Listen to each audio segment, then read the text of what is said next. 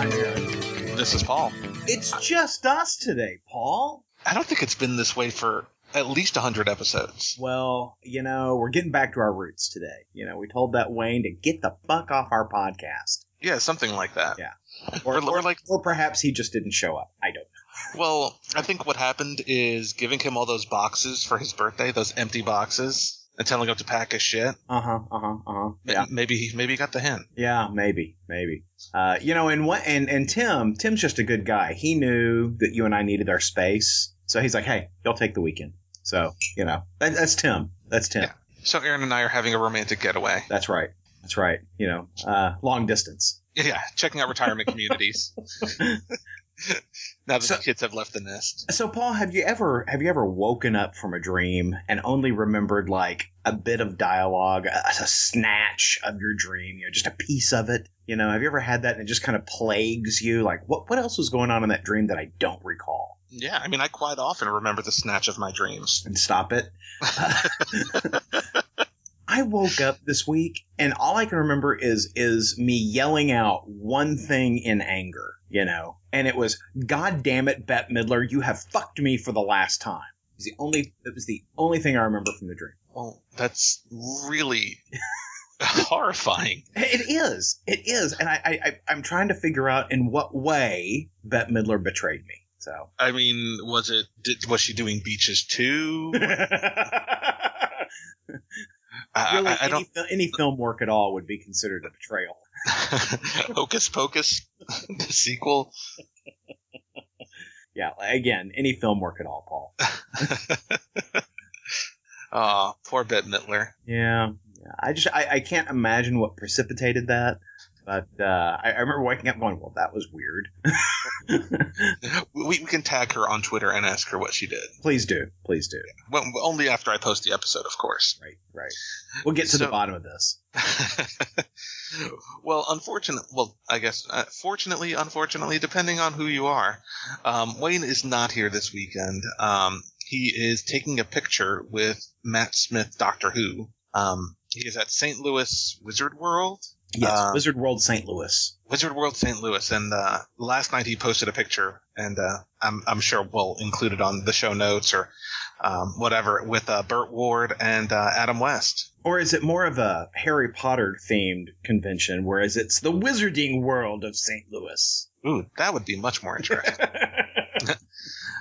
Yeah, his picture with Burt Ward and Adam West is it looks kind of like a mugshot. Oh, you've seen it already? Yeah, he posted it on Facebook the other day, or last night. It's the actors have seen better days. No. Wayne is the best looking guy in that photo. Burt Ward and Adam West are timeless, Paul. They're timeless. If by timeless you mean ancient.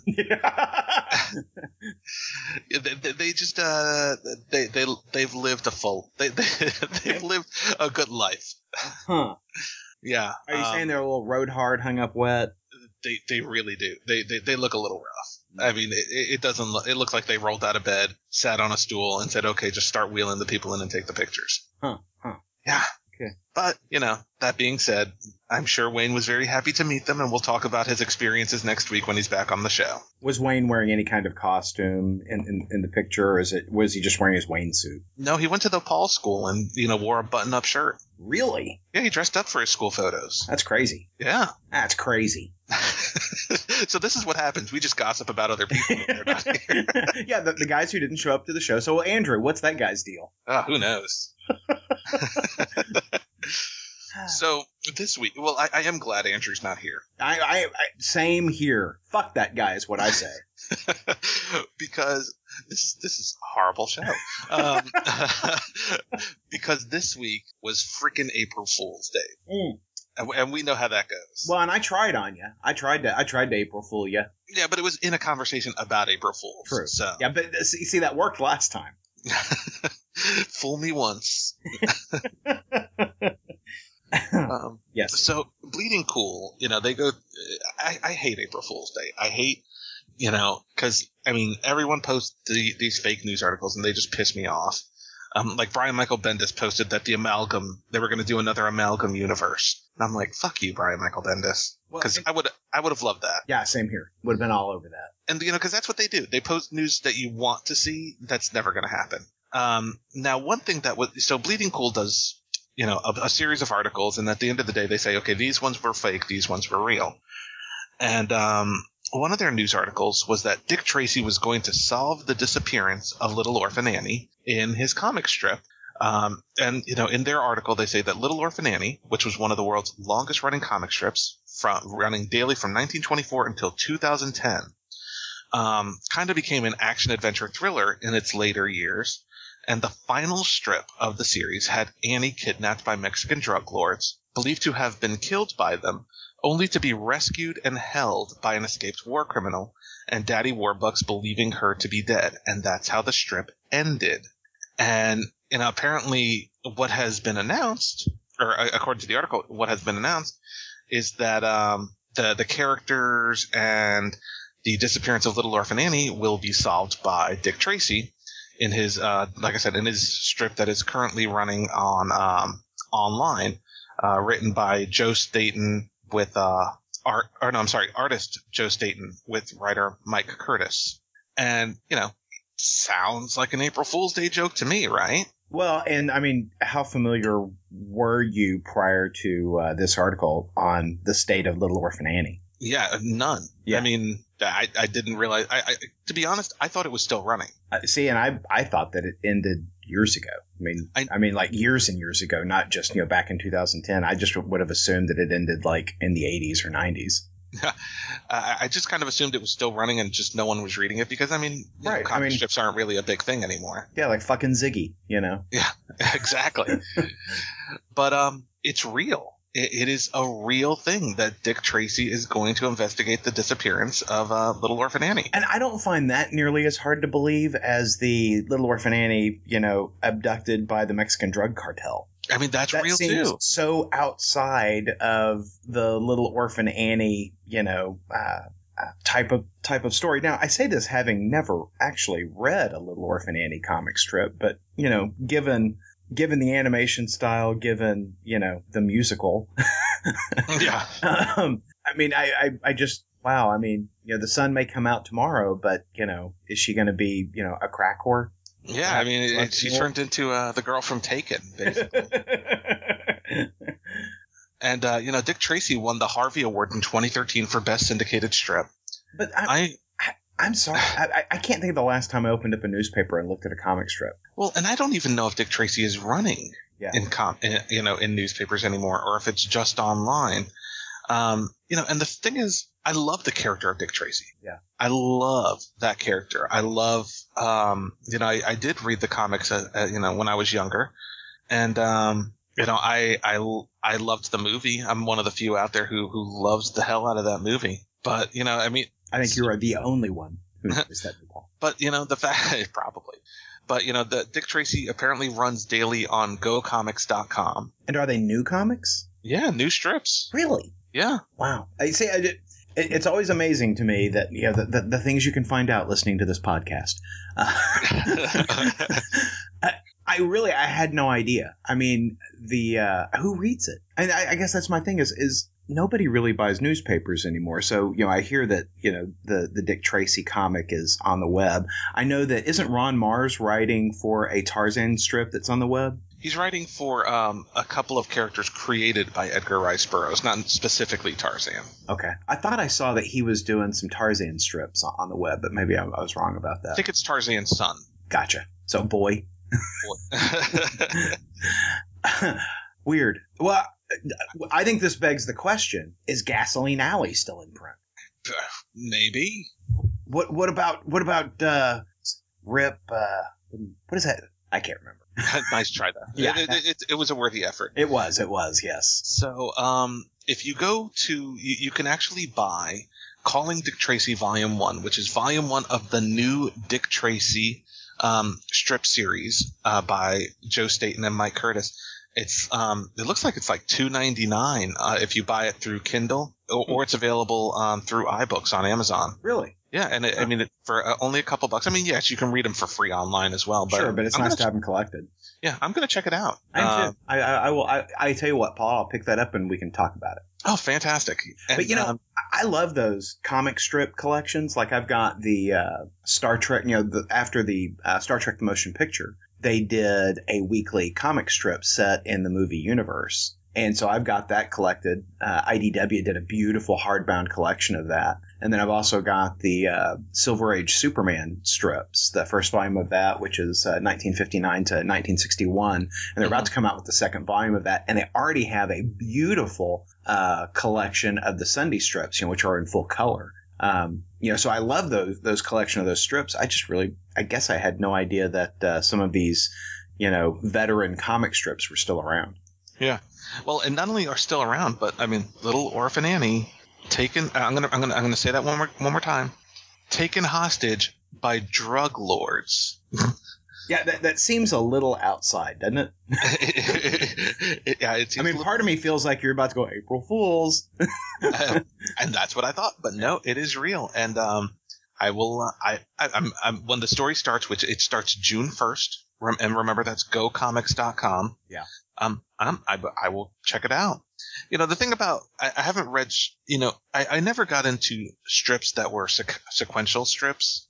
Like I love Calvin and Hobbes and Garfield and the usual, but I never got into those strips that were basically 3 panels of an ongoing story. Well, yeah, I agree. Like the weekly Spider-Man series that Stan Lee and John Romita did. Exactly. While I love the artwork in it, it was always just too hard to track to the story. I didn't want to read 3 panels a day, 6 days a week with, some kind of recap on Sunday. That never got me, but I do like seeing them collected.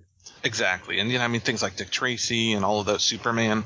They read great collected. Not, just not a huge fan of them individually, but yeah, all right. Well, and I know that you enjoy your Garfield collection. Yeah, it's on my top shelf. God damn it, that cat loves lasagna. Doesn't he? And I do too. I am very similar to Garfield. And he hates Mondays. Mm-hmm. Aaron is like my Odie. Okay. Next subject, please. So we have some family business to attend to, Aaron. Uh-oh. I think I have a problem. Oh, dear. So this week, I may or may not have purchased a lot of stuff. Oh, God. What'd you do, Paul? Is this where you ask for a loan? I'm doing it on the show, so you have to say yes. I may have purchased a New 52 Bizarro action figure. Oh, dear. An Arkham Origins Bane action figure. Oh, my. A New 52 Supergirl statue. Good grief, Paul. And a Parademon action figure. Are you made of money? Not anymore. What possessed you, Paul? Well, okay, so the Parademon action figure was inspired by me receiving my Darkseid action figure last week. And it has. He was lonely. He was lonely. There's a picture of him on the back of the box surrounded by parademons. And I'm like, that is awesome. But I only bought one so far. I bought mine as well. Mm-hmm. That just seemed like you can't have Darkseid without a parademon. That's right. Well, and can we just pause for a moment and talk about how well sculpted the parademon is? Both figures, really. Yeah, the parademon is. I would say the Parademon and Darkseid are probably the best of that series of figures. They're highly detailed. The articulation is fantastic on them. And my only complaint about the Parademon is that there's not a wings option. Yeah, it seems a little. You think that even if they were just in the box and you could snap them on or snap them off. Yeah, because I'd love to have the wings on this guy. But maybe they'll come out another version. Yeah, maybe they'll do a series 2. Because that would be awesome. But I love this guy. Oh yeah, he's awesome. It's a more recent release, so maybe like you said, maybe there will be a series 2. Yeah. As far as the Bizarro action figure, DC has been releasing their Forever Evil action figures. And it just came out this week, and I saw it, and it was nice and cool, and I liked the level of detail on it, and I like the new Bizarro look, or B-Zero as he's called. Right. So I picked it up, and the Arkham Origins thing. I've been picking up the Arkham Origins action figures, and I specifically held off on Bane. But I saw online it was $50, and I was like, I remember that being $25 at my comic shop. And I double checked with my comic shop, and he said, yeah, it's $25. So I went ahead and picked it up just to be safe, because I don't want to I don't want to not pick it up and then have to pay $50 when I really want it. Right. You didn't want to miss out. I gotcha. Yeah, and the Supergirl also came out this week, and it's one of those series of the Kotobukiya. Yeah, those are nice. Yeah, and they released a Supergirl, and it was only but it was $45, which is that's not significantly cheaper than some of the other statues. No, in fact, that whole line of the Kotobukiya, that whole line of those statues, very reasonably priced. Yeah, and so I decided to go ahead and give it a home. Well, and I think I will also wind up picking that up, but I just didn't do it this week because, I have the ability to say no, Paul. You have self-control. I do, yes. I mean, that my whole life has been about nothing but self-control. That seems unlikely. Yeah. So you know who else had some family business to attend to this week? Spider-Man? Spider-Man. In his original graphic novel written by Mark Waid? Yes. Well, and James Robinson. Yes. Oh, it wasn't all Mark Waid? No. Huh. I didn't catch that, but okay. So this is the second in Marvel's new series of original graphic novels, the first being Avengers Wartime, which was the Warren Ellis written Mark McKone? Yeah, Mark McKone. Mike McKone, I'm sorry. Mike McKone drawn. I believe it was the lesser known Mark McKone. It was his lesser known older brother, Mark McKone. They did a graphic novel called Avengers Endless Wartime, which we read, and I think we talked about it on the show, and we didn't actually care for it. Correct. And so I believe the same situation as that book, which was me purchasing it and giving Aaron the free digital code, woohoo, occurred with this one, yep. Spider-Man Family Business. I wanted someone to read it with me, and because I'm a big fan of Mark Waid, and the art was by Gabriel Del Otto. So what'd you think, Aaron? I'm going to talk about it in two different ways. We'll talk about it just as a story on its own, and I thought it was entertaining. Mm-hmm. And the artwork was lovely. I really thought the artwork had a bigger than your weekly, monthly comic kind of feel to it. It had an event level quality to the artwork. And I really dug that and responded to it. I loved how Dell'Otto made the distinction between what's happening now versus what's happening in a flashback or happening in Mentelo's head, right? So I kind of dug that. What I did not care for is it didn't feel like a Spider-Man story. The setup on the story is, we all know that Richard and Mary Parker, Peter's parents, were spies, and that was that was created in the 90s? I believe that was in the 90s. I think that was a David Michelinie. Yeah. So, we tag back to that where, Richard and Mary Parker, were this, spy couple, and Peter runs into a woman claiming to be his long lost, never knew that he had sister. And of course, we all know as we're reading this, well, this can't possibly be his sister because, that just changes his character completely if he's got family other than Aunt May, right? So, I never really buy into the fact that it's his sister. Plus, you've got a character in the background that they introduced pretty early on who has the ability to screw with people's minds. So, again, it seems pretty unlikely that this is his sister. And what do we find out? Yeah, this isn't his sister. But it does. It does spawn the story out into Peter Parker, Super Spy. And while I enjoyed the story as just on its own merits, it never at any time felt like a real Spider-Man story to me. It didn't feel like anything that Spider-Man would ever do.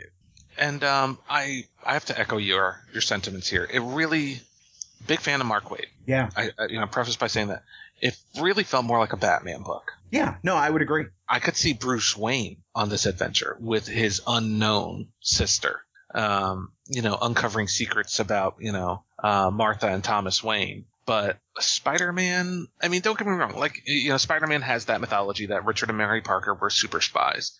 But, 75% of the book, he's not in any kind of costume. Which, again, not a huge complaint because it's nice to see Peter Parker in an adventure. But it's not the type of adventure we usually see Spider-Man on. And I'm okay with them branching out. It just, like you said, it just didn't feel like a Spider-Man book necessarily. Right. Well, and, I gather the timing of the book is to, have a new OGN on the shelf for when Amazing Spider-Man 2 comes out. But if you're picking this up because you enjoyed the movie, I don't think you're going to have the same kind of Spider-Man experience. And I'm not saying we got to continue to tell the same type of Spider-Man stories. I'm just saying that, Dan Slott told a new different kind of Spider-Man story, but still kept it feeling like Spider-Man. And this was so far outside the box. I really think you could have taken Peter Parker and Spider-Man out of this and put almost anybody else in. And like you said, I think it certainly fits a Bruce Wayne much better than it fits a Peter Parker. Or hell, even a Hawkeye. Yeah. A Hawkeye has a sister that he never knew about. Like you said, they're almost interchangeable, the characters. There's not a lot of specific Spider-Man, iconic stuff in this. Go ahead. Well, I appreciated there's it is very much a Bourne type of story or a James Bond type of story because it crosses the globe. We go from Monaco to Cairo, and we're deep into something that looks like an Egyptian tomb, but we're chasing lost Nazi gold. And there's this great scene where Spider-Man goes, "Wow, this is really more kind of a Captain America thing." And I'm like, yeah, Yeah. You're in the wrong book, Chief. But the artwork is really quite stunning. I mean, this is the first time on any of these original graphic novels that we've had from Marvel over the last couple of years where I felt like the artwork was up to snuff, where the artwork was worthy of the event, And so while I don't feel like the characters were well placed in this story, I think the artwork was just amazing. And, even the fact that I do feel like I think they were trying to think outside of the box with Spider-Man. And, they were probably told to incorporate some of the Richard Mary spy stuff because that's part of the movie. I still enjoyed the book. I really did enjoy the book overall. I mean, is it a Spider-Man? Is it a Spider-Man story for the ages? Not necessarily. But, I mean, it's an enjoyable book. Well, and it does end on a cliffhanger, or a teaser, I should say. Yeah, I mean, so you'll see some writer in about 15 years probably do something with that. Yeah, I wonder, was that left there so that Mark Waid and James Robinson could come back with a follow-up story to this? Or was it left, just as a random tease? It's hard to say, because I reading it, I felt more of the latter. Yeah. Like, it's something that they left it with a tease that they, unless the book sells like gangbusters, we'll never see addressed in continuity. Right. Overall, I will say, I do think that Marvel does not have the right price point on their OGNs yet. How much was this? $25. Well, that's a little steep. Well, Fran, it was only 99 pages? Yeah. I mean, great. I mean, and I'm not complaining about the quality of the book or, the quality of the art or the creative team. All were A plus. But, I really think there's got to be a better price point for these OGNs. If you want to bring in, new readers, I think 15 to 20 is kind of the max you can go with it. Right. So, and it seems like other companies have realized that, Hellboy graphic novels are, cheaper, Image, I think Ravine was only $10, that kind of thing.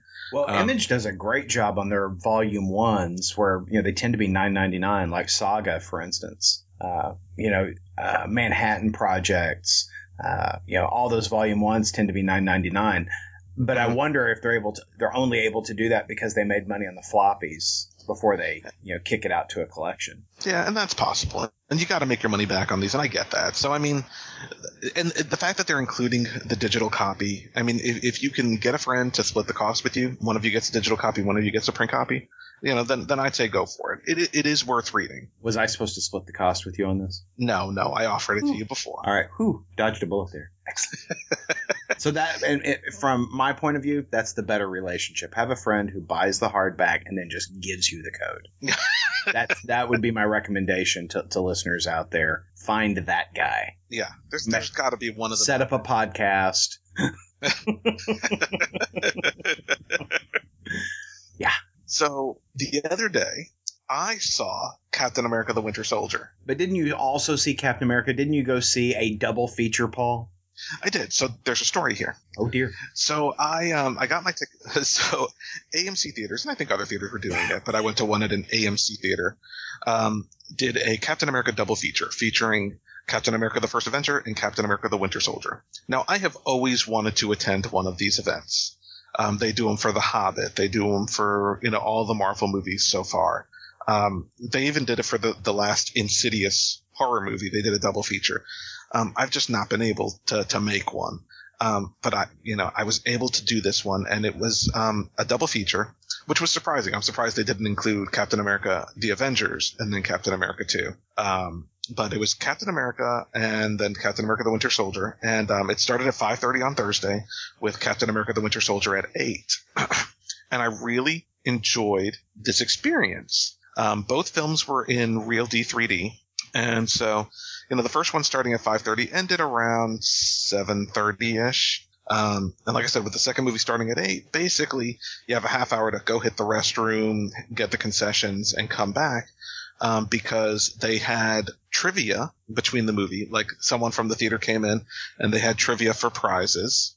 And I actually won. Oh, what'd you win? I won special edition Winter Soldier Real D 3D glasses that are designed like the Winter Soldier's mask. Uh-huh. Yeah, they're pretty cool. Uh-huh.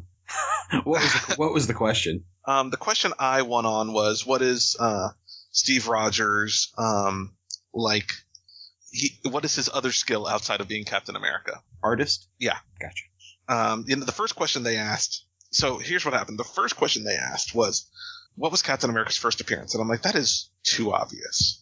And some guy raised his hand, he's like, Captain America #1, and he won these 3D glasses. I'm like, really? They got to go a little harder than that.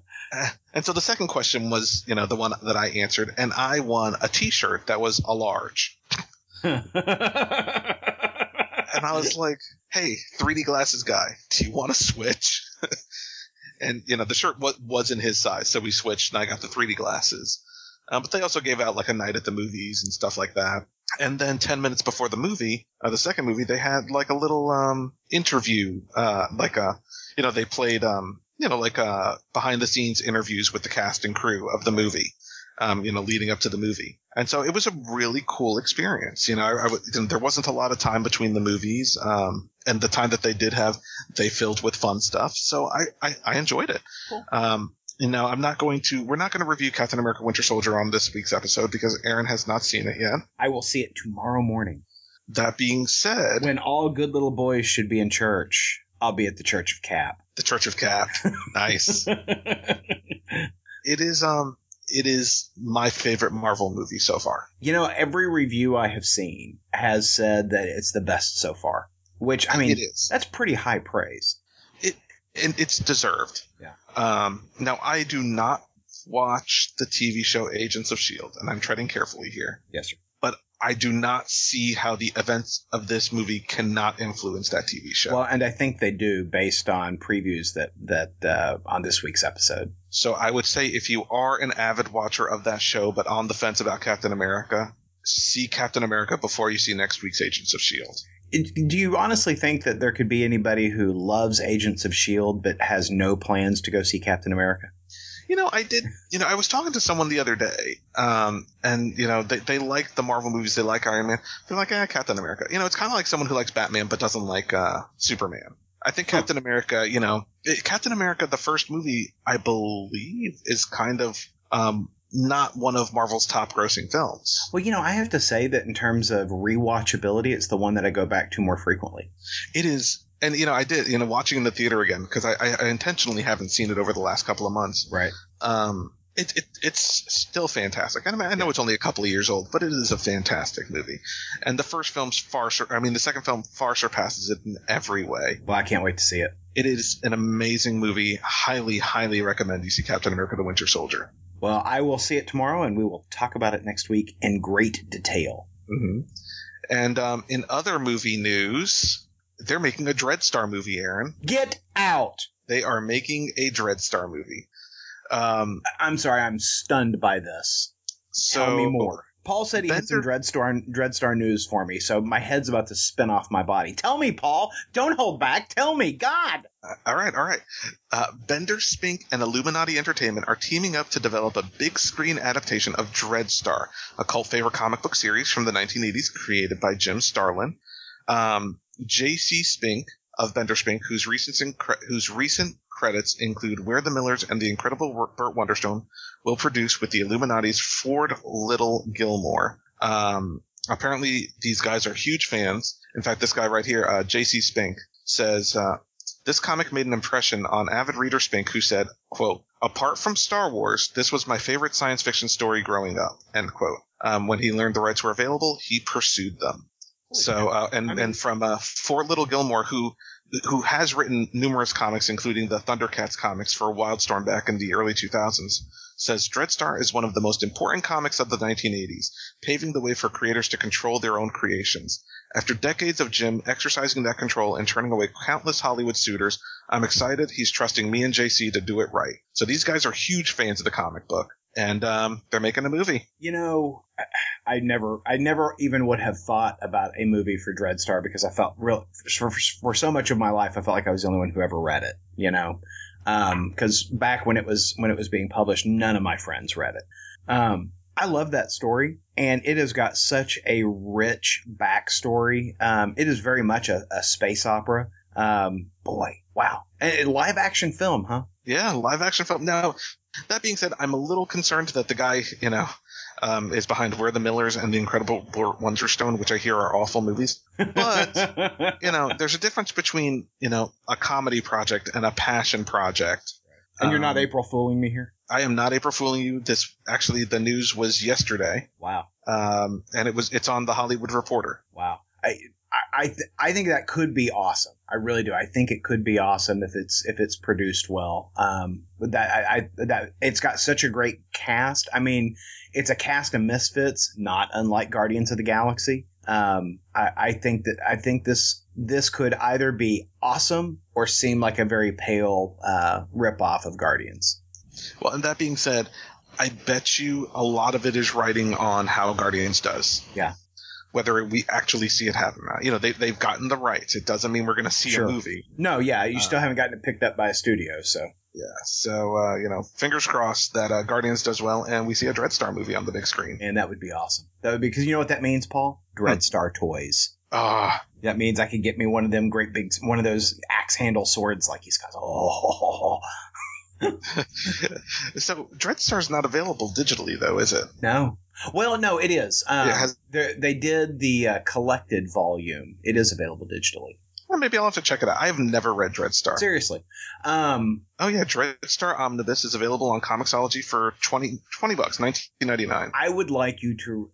You and I will talk after the show, but I would like for you to read Metamorphosis Odyssey first before you read the Dreadstar comic from First Comics. Okay, I can do that. Metamorphosis Odyssey was the serialized comic strip that they did in Epic Illustrated. That is really the origin story of Vance Dreadstar, and it's very artfully told. It is. There's you need to read Metamorphosis Odyssey, then The Price, and then Dreadstar. So I'll hook you up. I got you the hook up on this. Sounds good to me. All right. So in comic news, in specific comic news, DC, for folks who subscribe to DC Comics, yes, there are people who actually have subscriptions out there. Like have that to their home. Mm-hmm. Okay. They received a notice this week that some of their titles would be replaced. So if you had a subscription to Teen Titans, your comic would be replaced with a comic called New Teen Titans.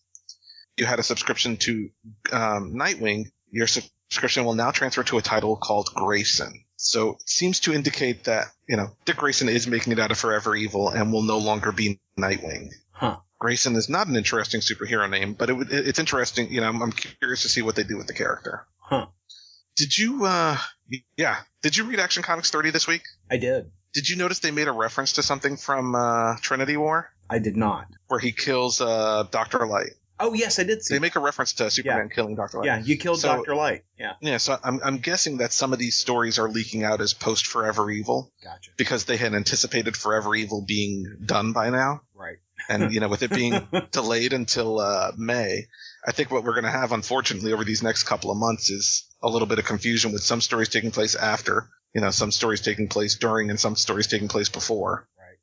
So it's going to be interesting over these next couple of months at DC. But one of the new titles leading the charge came out this week, Aquaman and the Others, #1, which is written by Dan Jurgens, art by Lan Medina, and is kind of setting up at least the first issue appears to be setting up the upcoming crossover Future's End. And so, we talked a little bit about this in our interview with Ron Mars last week on Superman with Aaron and Pauly. And I was looking forward to this. I wasn't sure the market could sustain another Aquaman title. Mm-hmm.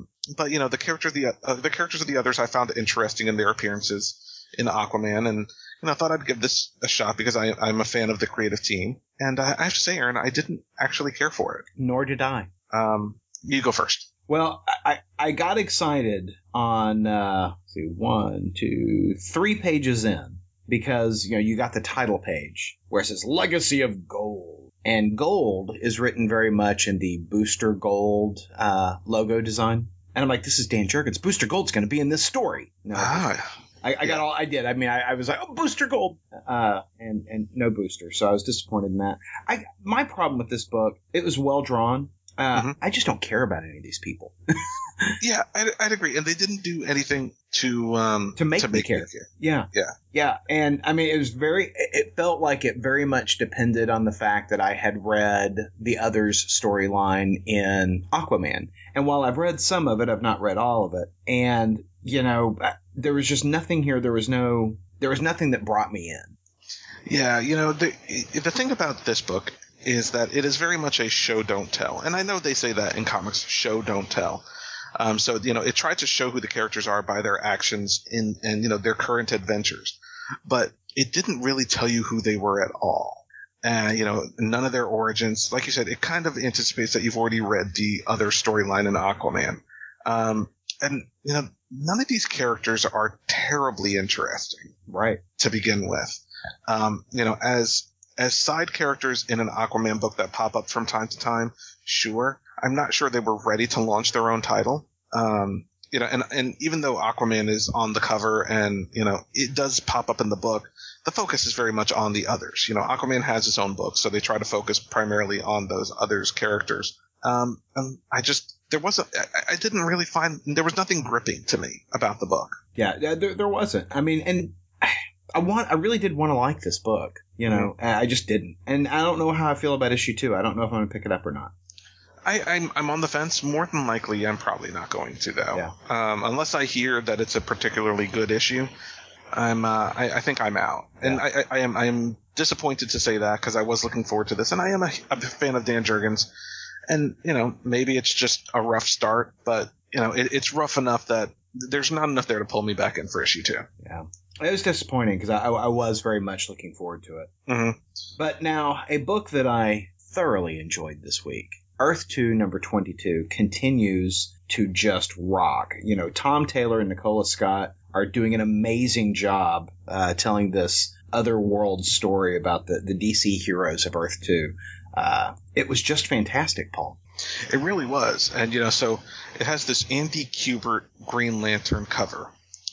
And, we've been kind of wondering what happened to the characters that were introduced in the book to begin with. Right. And so they're starting to leak back in, one at a time. We've got Dr. Fate, and in this issue we do have an appearance of Green Lantern, but it still very much focuses on, Hawkwoman. And my favorite new character is, the Lois Lane Red Tornado. Robot Lois, who really is, the book primarily focuses on. Yeah, and I mean she's the breakout character from this story. If you want my opinion, I love Robot Lois. Oh yeah, me too. I mean she's fantastic. She's so interesting.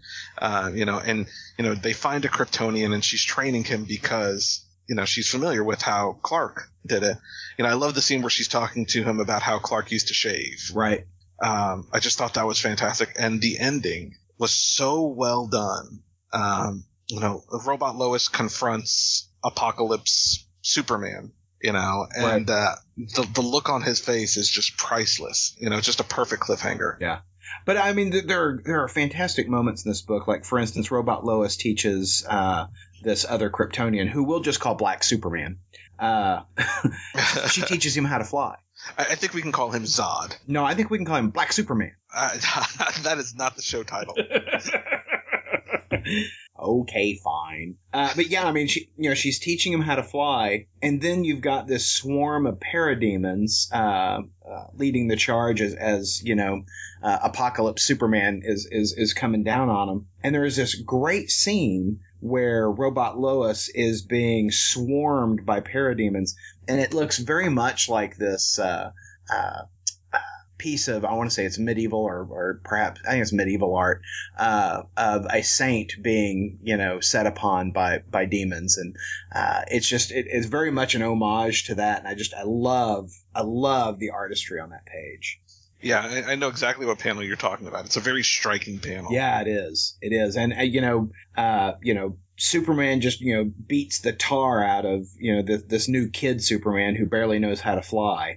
Bloodies him up pretty bad, and Lois breaks in and confronts Superman and says, "Hey, I'm Robot Lois." And, Superman's like, "Oh, Lois." Mm-hmm. So it's good. It's a good panel. It's a good book. And I mean, it is drawn beautifully. The story is told beautifully. You are tense because you care about these characters. I'm thoroughly digging this story. By the way, I need this Superman version action figure or statue. I was about to say that. What we need a line of action figures. We need Earth 2 Superman, Earth 2 Batman, Robot Lois, and some parademons. Yes. Yeah, no, I'm right there with you. If someone get on that, I will buy that series. Yeah. You can leave Hot Girl out, by the way. Yeah, I like the design on her at least. She didn't do anything for me. Double gun Hawk Woman. Except, did you like the scene where the parademon just starts gnawing on her wing? It put me in mind of those chickens I found in my front yard yesterday. There were chickens in your front yard yesterday? There were chickens when I came home from the store, and there were chickens in my front yard. Were they asking to be eaten? I think fundamentally that's what chickens ask for. I want to be in your belly. Fry me up. See, these are the types of things that happen in Texas. Chickens just come to you. They and force feed themselves to you. They cook themselves and then force feed themselves to you. Totally off topic. This week I saw a Lay's potato chip commercial. And I don't know if you've seen this, where Mr.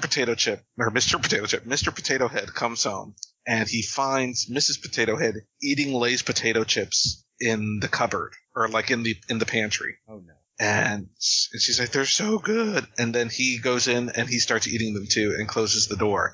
And I'm like, that is a horrifying commercial. That is pretty horrifying, but it puts me in mind of the season ender for The Walking Dead this week. Now, I know that you're not watching The Walking Dead, Paul. Correct. But you read the comic till about what number? I don't know, like 1. Okay, so pretty deep like into it. Yeah. Okay, so you remember post prison where Carl and Rick have escaped, and they run into a gang of guys, and they one guy tries to rape Carl. You remember that? I do. Okay, well they did that in the season ender of Walking Dead. Mm-hmm. And man, they didn't shy away from it at all. I mean, things were about to go really south. The bad guys had captured Rick and Michonne and Carl, but spoilers, by the way.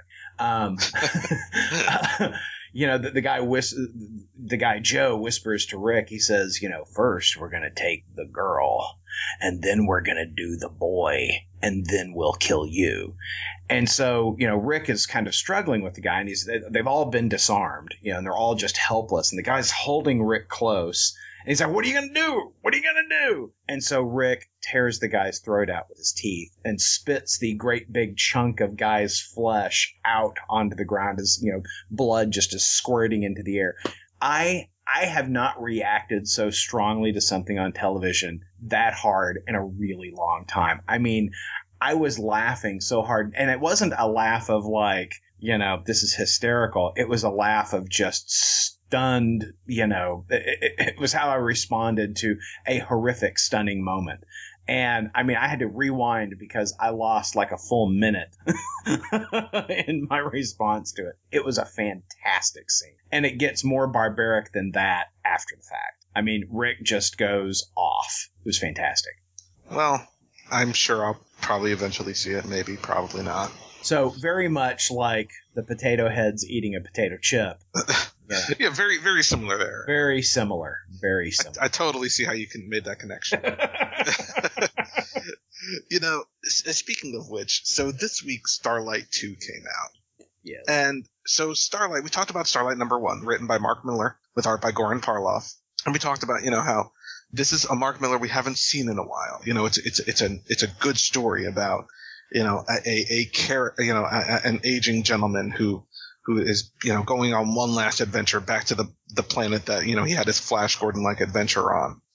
And so in issue 2, he meets a young boy, basically, who comes to the planet because he's heard stories of this Flash Gordon-like character. And he wants to bring him back to the planet to save them once more. And so I'm reading this book, and I'm waiting for the other Mark Millar shoe to drop. I kept waiting for, like, the guy to wake up and the kid's cutting out his kidney and leaving him in a tub full of ice or something. I keep waiting for something horrifying to happen, and it doesn't. It is genuinely just a nice, fun adventure story. But you just have that Mark Millar connotation that the kid's just going to call him a cunt or something. I just kept waiting for it to happen, and it never did. And it was just nice. I enjoyed it. I love, he's flying the spaceship, off of Earth. And the kid's like, shouldn't we cloak or something? I said, no, these people haven't believed me about this story in a long time. It's time to have a little fun. And, I love how he's just kind of, flying through domestic airspace and, freaking people out.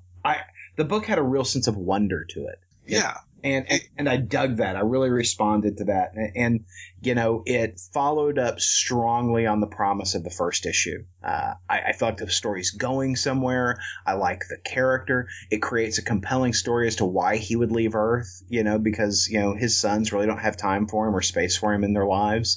They want dad to be off in the corner and there when they want him, but they don't want to put the time in on the relationship. So you can see why he would be willing to, okay, my wife isn't here anymore. My sons don't include me in their lives. I'll go off and do this other thing. I love it. And I think that Mark Millar has dotted the I's and crossed the T's on this story. I'm digging where it's going, and I am confident that he's going to deliver on the promise. Yeah. And this is a story that I will not wait for the trade on. I'm enjoying it that much. Yeah.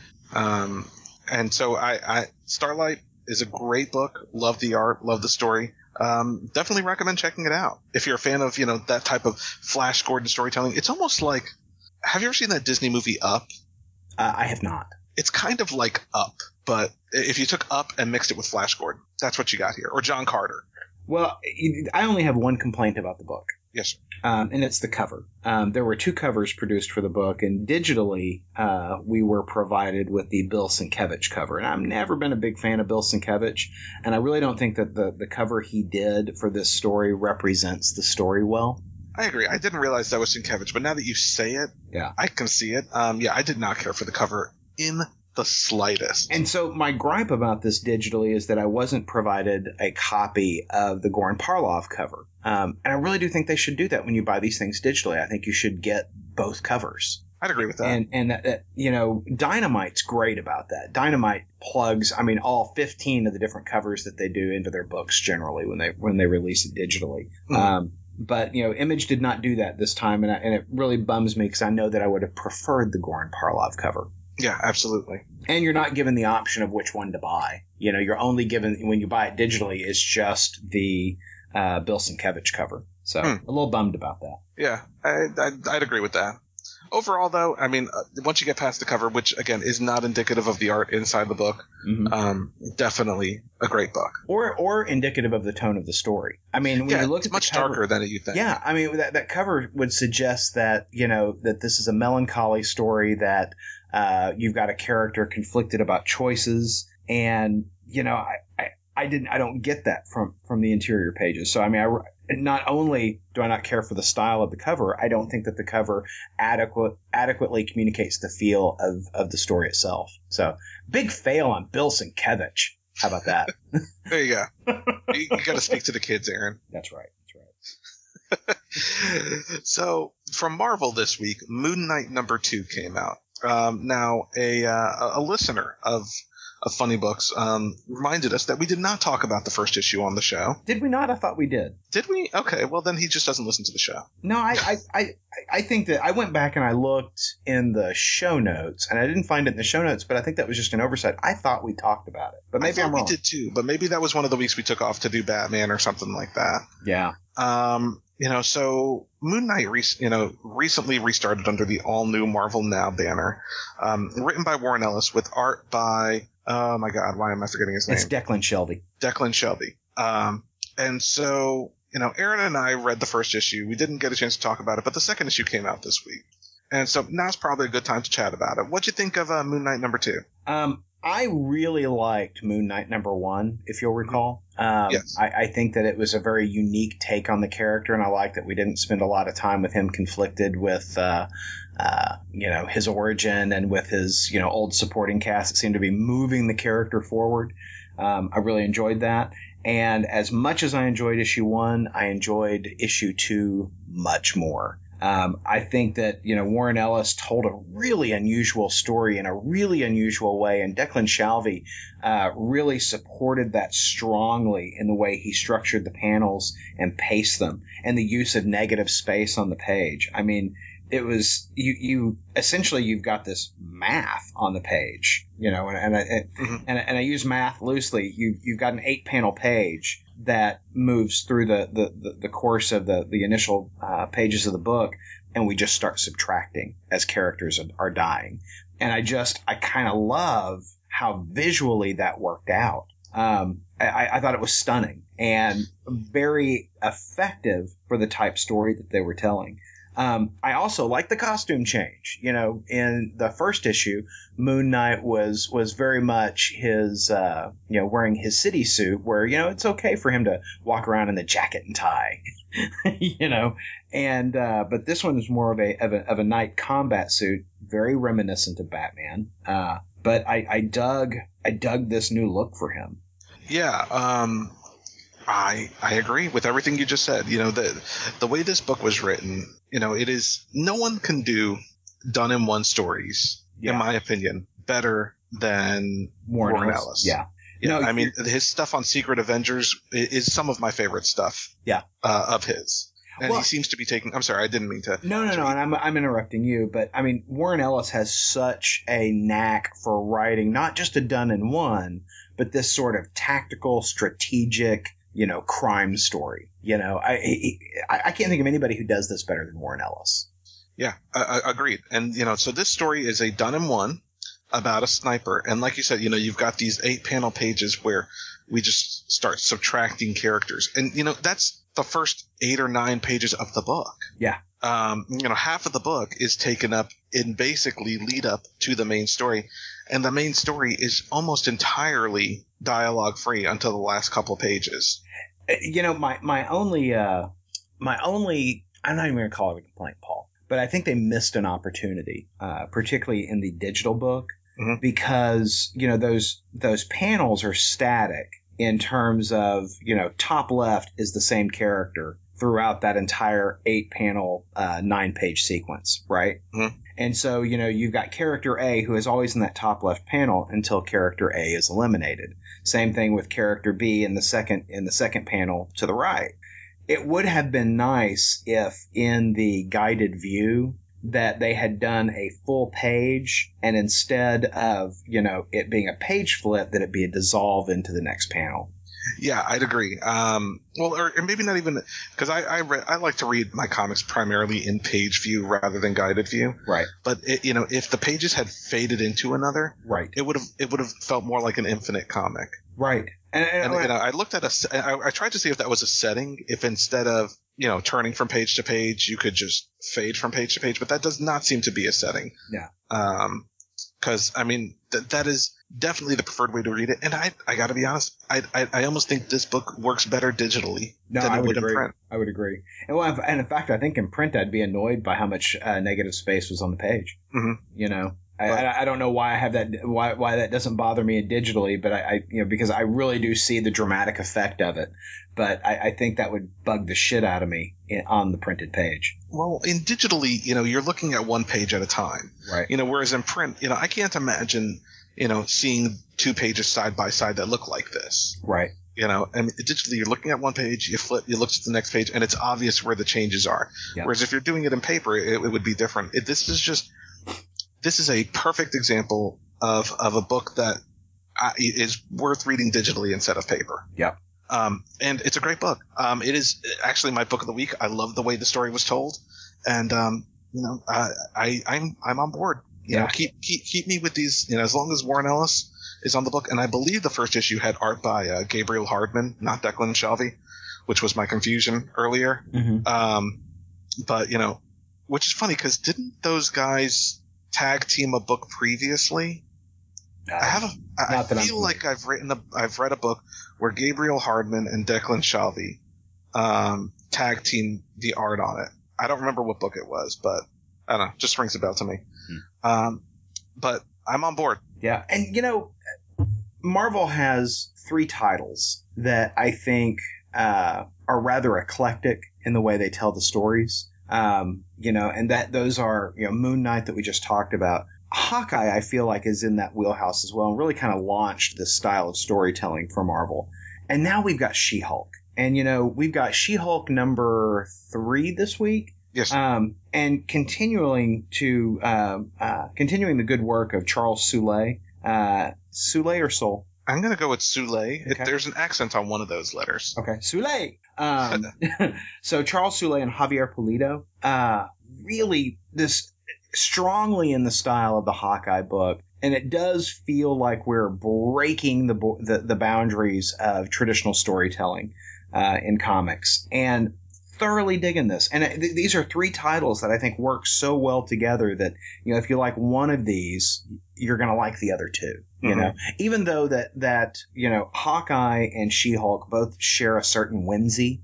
The whimsy in Moon Knight is the way that the story is told, not necessarily the carefree, friendly attitude of the character. Agreed. I mean, she's a very angry woman, but it's the story it's a fun story, and the Javier Pulido art sells it. It does, and this week's story has her taking on the case of Dr. Doom's son trying to achieve amnesty here in the States, and I love this story. It was a lot of fun. There's a lot going on the page. I mean, Javier Pulido, you said absolutely sells it. He is storytelling up to 11 just in the panels. I mean, there's so much going on the page. Yeah, the indie sensibilities that Marvel's brought in to not all of its current books, but to some of its books. I mean, like you said, Hawkeye, She-Hulk, Moon Knight now, they just have this indie feel to them, but they're still superhero adventures. Daredevil, with Chris Samnee and Mark Waid, they're big superhero stories, but they're fun. It's not. It's even different than some of the stories being told in Marvel's own universe, but they just have this great feel, and that's why they're my favorite books. And She-Hulk is definitely amping up to be one of those. I love the way the story's told. I love that even though it's written by a man, I think this book could appeal to women as well. Oh no, absolutely. I mean, I read She-Hulk issues 2 and 3 at the same time. Well, not at the same time, but both this week. Right. And there's a scene in She-Hulk 2 where her and Patsy Walker Hellcat just go out and have some drinks. Right. And Patsy Walker gets drunk and just wants to go take down an AIM laboratory because she's drunk and angry. Mm-hmm. And I love her character in the book, and she's kind of a joke but kind of not. Right. So it's a lot of fun. I'm really enjoying She-Hulk. Yeah, it's a really good book, and I think that the 3 books that we just described, even the 4 books, Daredevil, I think is in that same group as well, as you said. But I think you could take any of those 4 books and give an issue to a new comic book reader, and they could be sucked in. Mm-hmm. Whereas, we get this, Marvel Now initiative, you got the Avengers Point Now book that's supposed to be new reader friendly. And I don't think they are. And not being a new reader, I really can't speak to that other than the fact that I think that I would have trouble coming in on that book. But I think you could hand She-Hulk to somebody and somebody know what it is right away. I think you could hand Daredevil, what was that, volume 3 of Daredevil with Chris Samnee and Mark Waid. Yeah, I think that you could provide someone Moon Knight or Hawkeye. Maybe Hawkeye, the right issue of Hawkeye, certainly. Yeah. And bring them into this world where they don't feel like they've got to have all this continuity baggage. Now, don't get me wrong, I'm a continuity guy. I love my continuity. But that can be a little daunting for someone who's brand new to comics. But I think that, and to use the term in a non-pornographic sense, a mature reader, somebody who's not just, I want to see, giant robots blow up. You could hand one of these books to somebody, but still be able to embrace the fun because, hey, there's giant robots blowing up. I'm sorry. I think that Marvel has done, without creating a hybrid, publishing house within their organization for these types of books, they've incorporated a fantastic sensibility inside their own continuity without having it to be like a Vertigo book over in DC. Yeah.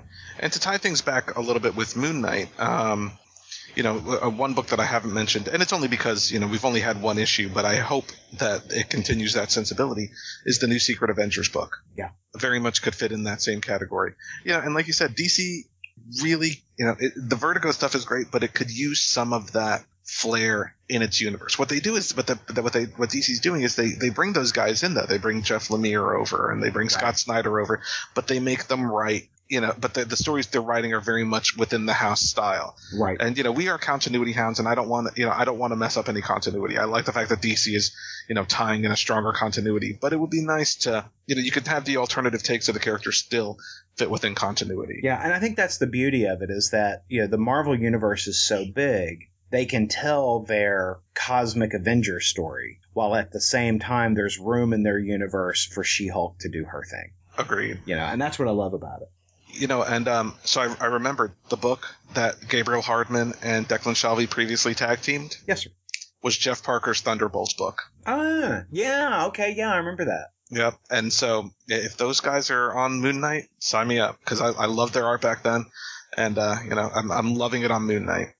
So Charles Soule, I really hope I'm pronouncing that right, wrote She-Hulk, and he also had a huge launch this week with Inhuman #1. With art by Joe Madureira. I can't believe you're skipping the book that we have next in the list, Paul. I'm not skipping. I'm just swapping them out because we're talking about Charles Soule. Fine. Patience, Grasshopper. Okay. We'll get back to it. You got me all boned up for it, and now it just seems like, we're not going to do that, Aaron. Nah, we're going to do it. We're going to do it. So Inhuman #1 came out this week. The much anticipated, delayed book, originally written by Matt Fraction. So before we get into actually reviewing the book, I do have a couple of things I want to say about it. Oh dear. Matt Fraction originally wrote it. Apparently, I don't know if it was just his writing style or the way Marvel wanted to take the story, but, he parted ways on this story particularly, and they brought in Charles Soule. The book came out this week. If you have not read the book, and you are planning on picking up Amazing Spider-Man #1 when it comes out in a couple months, or next month, I think, you may want to wait because it is packaged for free in that book. Apparently the sales on Inhuman #1 were not what they anticipated, so to increase, visibility into it before issue 2 comes out, it will be included for free in Amazing Spider-Man #1. Marvel has done that a couple of times over the last week or so. Like they put the Black Widow #1 book into one of their books. I forget what the other one was.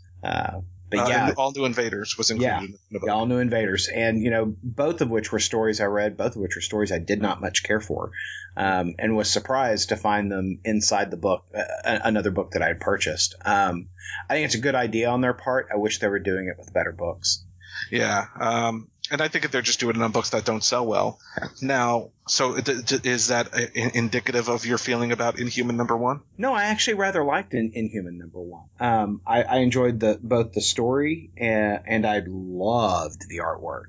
Yeah. The Joe Mad artwork was fantastic. And, it's funny, we catch a couple of characters who the Terrigen Mists roll over them, and so they cocoon up and make their change. And, spoilers.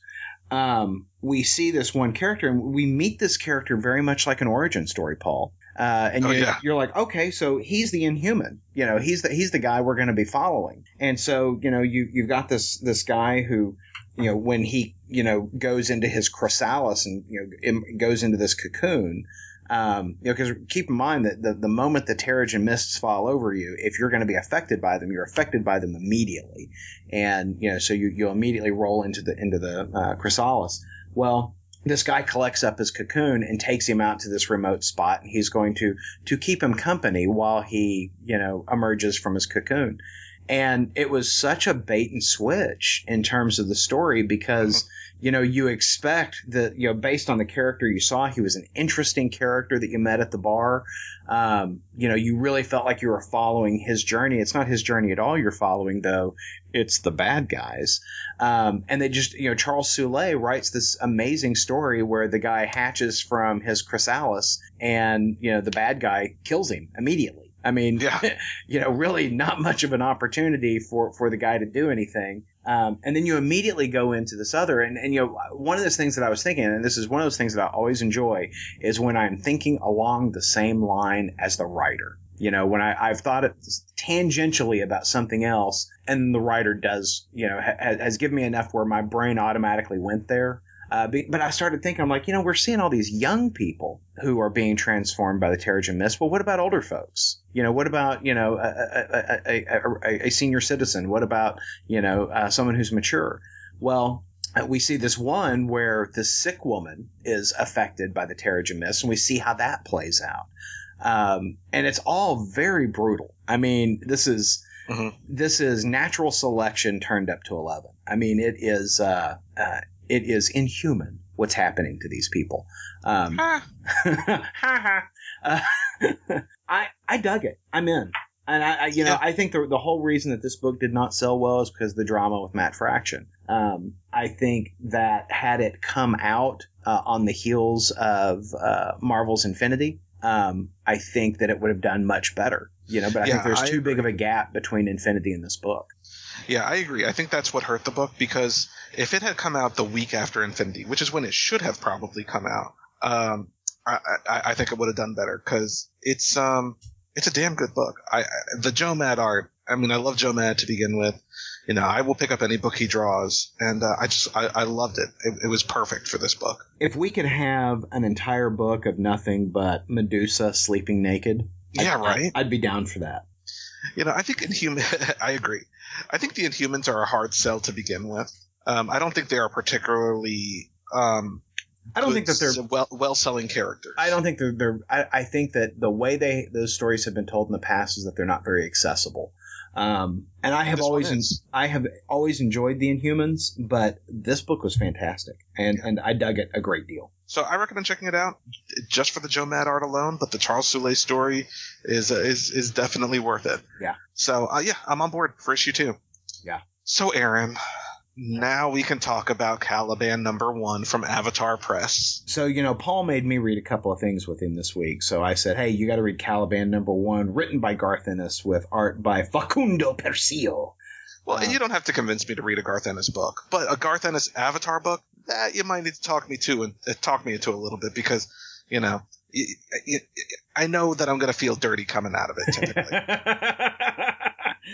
Well, I really like Garth Ennis's take on science fiction stories. I've read a couple of things by him that I've really enjoyed, and I think they've all been from Avatar Press, to be honest. I enjoy his take on science fiction. It's rarely ever, pristine and clean. It's not some Star Trek 23rd century future. While I enjoy that a whole lot, I do like my grittiness of future technology stories as well. And that's very much what you get here. This is the main character spends a lot of time talking about, what a tumor Earth is and this future, and the how there's not a lot in space. They've not found other life out here in space. Here it is, 100 years beyond the moon landings, and they found a little bit of mold, and they found a virus in space, and that's really about it. Well, that all seems to change in issue 1. So what'd you think, Paul? So this very much felt like Garth Ennis writing his version of the movie Prometheus. Yeah. I very much got that vibe. Like, Garth Ennis saw Prometheus and he's like, I can do that better. And so he decided to write this. At least that's the vibe I get from the first issue. And that's not a bad thing. I did enjoy the book. It didn't have, for me, going with a similar feeling book, I guess, or, a similar, science fiction storytelling. Letter 44, I felt had a stronger first issue than this did. I would agree. But there was enough here to draw me in for a second issue. I don't know if it's going to go more Prometheus or if it's going to go more Event Horizon. As soon as we have, some type of horrible rape scene or something, I'm out. And, again, that could just be me waiting for the Garth Ennis shoe to drop, just like I was waiting for Mark Miller to do something. So that may not happen. This may just be aliens hunting down humans, in a spaceship, or it may not be any of that. I don't know. There's a mystery there that's intriguing enough for me to come back. Yeah. No, I really dug where it went, and I'm excited about the possibilities, where he's going to take it and what it all means. I'm excited about it. And so, I really just described it as, Garth Ennis writes Prometheus, and that's kind of the best way to describe it for me. Like you said, it's about a group of folks in space. They are going through warp, and, they basically, in warp, accidentally warp right through another spaceship. And keeping in mind that, up until this point, they've not ever encountered or even had a hint of another intelligent space traveling race. Mm-hmm. And so, it's like a warp speed traffic accident essentially that occurs. Mm-hmm. And, both ships are melded together, as they come out of warp. And it's, the antics and hijinks that follow. The shenanigans. Shenanigans. Yeah, I think that's what the title of issue 2. But no, I dug it. There's a mystery here, and I want to know more about that mystery. Agreed. And so that is Caliban from Avatar Press, available digitally and in comic stores. Yeah. Now, Paul, if I were someone who read Superman Unchained, and I am not, shouldn't I have a Superman Unchained issue waiting for me right now? Shouldn't I have something here? Why don't I have this Superman Unchained comic, Paul? What's happening? What the hell happened to my Superman Unchained if I was actually somebody who read Superman Unchained? I am mad for that alternate universe Aaron that reads Superman Unchained and can't get his Superman Unchained. What the hell, Paul? Well, Jim Lee happened. God damn it. So, whenever a book like this comes out, Newsarama goes, and puts their top 10 stories that never finished, right? The top 10, stories that were announced and never came out, or started and never finished. And, about 4 of them on there are by Jim Lee. I mean, you've got Wildcats, you've got All-Star Batman and Robin, you've got Batman Europa. I believe there's another one. And it's typically, some things are just announced and they just never happen. Killraven by Robert Kirkman and Rob Liefeld. But there's only one on there from Kevin Smith anymore. So yeah, Daredevil, The Target, stuff like that. Eventually there are just stories that get started and never finish in comics, and hopefully Superman Unchained won't be one of them. But what happened is, so Superman Unchained has seen frequent delays, I believe more than likely caused by Jim Lee being the artist. No, issue 7, which was originally meant to come out in February, was delayed until April 30th. Issue 8, which was to come out last week, was delayed until the 20th of May. And the final issue was meant to have come out on April 30th, but, was never solicited. And now DC has announced that both 8 and 9 have just been taken off the table. They've just been canceled. Orders have been canceled, and they will be resolicited at a later date, which means the earliest we'll get issue 8 is in July. If ever. If ever. You know, and I know you are not a fan of Jim Lee. I am, but it is rather frustrating that a 9-issue series can't be seen to completion. I think that it's not beyond frustrating. I think it's irresponsible. Yeah. I think that, DC Comics knew the risk when they put Jim Lee on this book. Jim Lee won't do us dirty again. Yeah. I think that, I think it's irresponsible. Yeah, especially as co-publisher that he is. You know, and I understand that may be, those responsibilities are taken away from his time of doing art. But then really, you shouldn't have taken on the job. Right, well, or, transfer it to someone else. Have someone else do issue 8 and 9. And keep in mind that the mandate on the New 52 is that the books ship. The books come out on time. That has been the mandate since going forward on the New 52. And it is shameful that co-publisher Jim Lee can't live by his own mandate. Yeah. I'm sorry. I can't forgive that kind of behavior because it's so irresponsible. And I mean, it's not like we have seen Jim Lee able to produce steadily, monthly, in years. We know this because, I mean, he is a busy guy. I get it. But he can't manage his calendar to deliver on that. And I'm sorry. I think it's shameful. I understand. It's not easy. It's not easy to get a monthly book out. But then, again, I go back to my point. Don't. Yeah. Just don't. Have Jim Lee do the first 3 issues. Someone else do the next 3. Have Jim Lee do the covers. Have him do the covers. Yeah. I'm sorry. Have him do the covers, or hey, have him do an OGN that only gets solicited when it's all done. Yeah, which at 9 issues, that's 180 pages. You could have done that with Superman Unchained. Right. So it's a real shame. I mean, we haven't been reading the book, and I had all intentions of finishing out that series. Mm-hmm. I just was going to wait because I didn't want to deal with the delays. And, the first couple of issues didn't really excite me.